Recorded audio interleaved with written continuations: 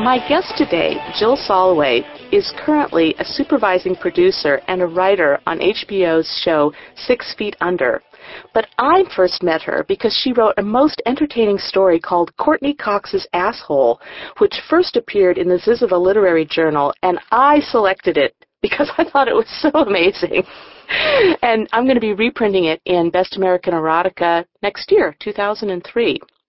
When I got to know Jill a little bit better, I found out that she is a little TV whore. Her previous television work includes the Warner Brothers animated show The Oblongs and Baby Blues.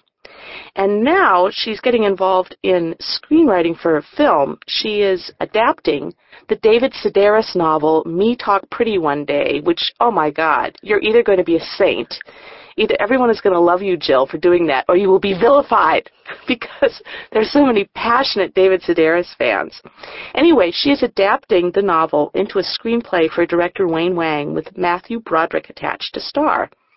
She is also currently writing a feature script for Mark Platt, the producer of Legally Blonde, as well as, I love the way you just drop this at the end, when this is really the most important thing of all. She's developing a feature about the life and times of a Jewish-American prince turned porn king named Adam Glasser, also known as Seymour Butts.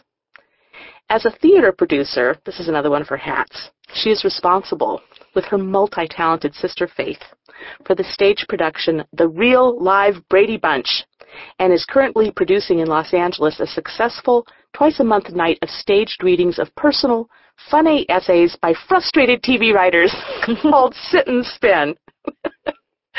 You know, you kind of first got some acclaim with this Real Live Brady Bunch. Why do you think the Brady Bunch is so popular with queers, perverts, nymphomaniacs? Is it just a backlash to this absurdly wholesome family, or what is it about the Brady Bunch that just makes you want to take off your panties and masturbate and say rude things? Well, I think that the sort of political nature of people does really get stirred up when they, see stuff on television that is nothing like real life. Mm-hmm. And the Brady Bunch is the most not like real life. I think that's the way a lot of people define their artistic voice was by watching TV and saying, that's not me. And so the reaction to that, is deep within every artist who at least grew up watching it, trying to define who they are as opposed to who TV says we are. And the sexual stuff on that show is just, each kid had a sexual partner waiting in the house of the right age. Like 3 girls, 3 boys, and they had like a sort of live-in boyfriend or girlfriend that's not related by blood, so there's no incest problem. And so it was kind of a fantasy. Like, I remember actually being 11 or 12 years old and thinking, when I grow up, I want to live in a house with all my friends.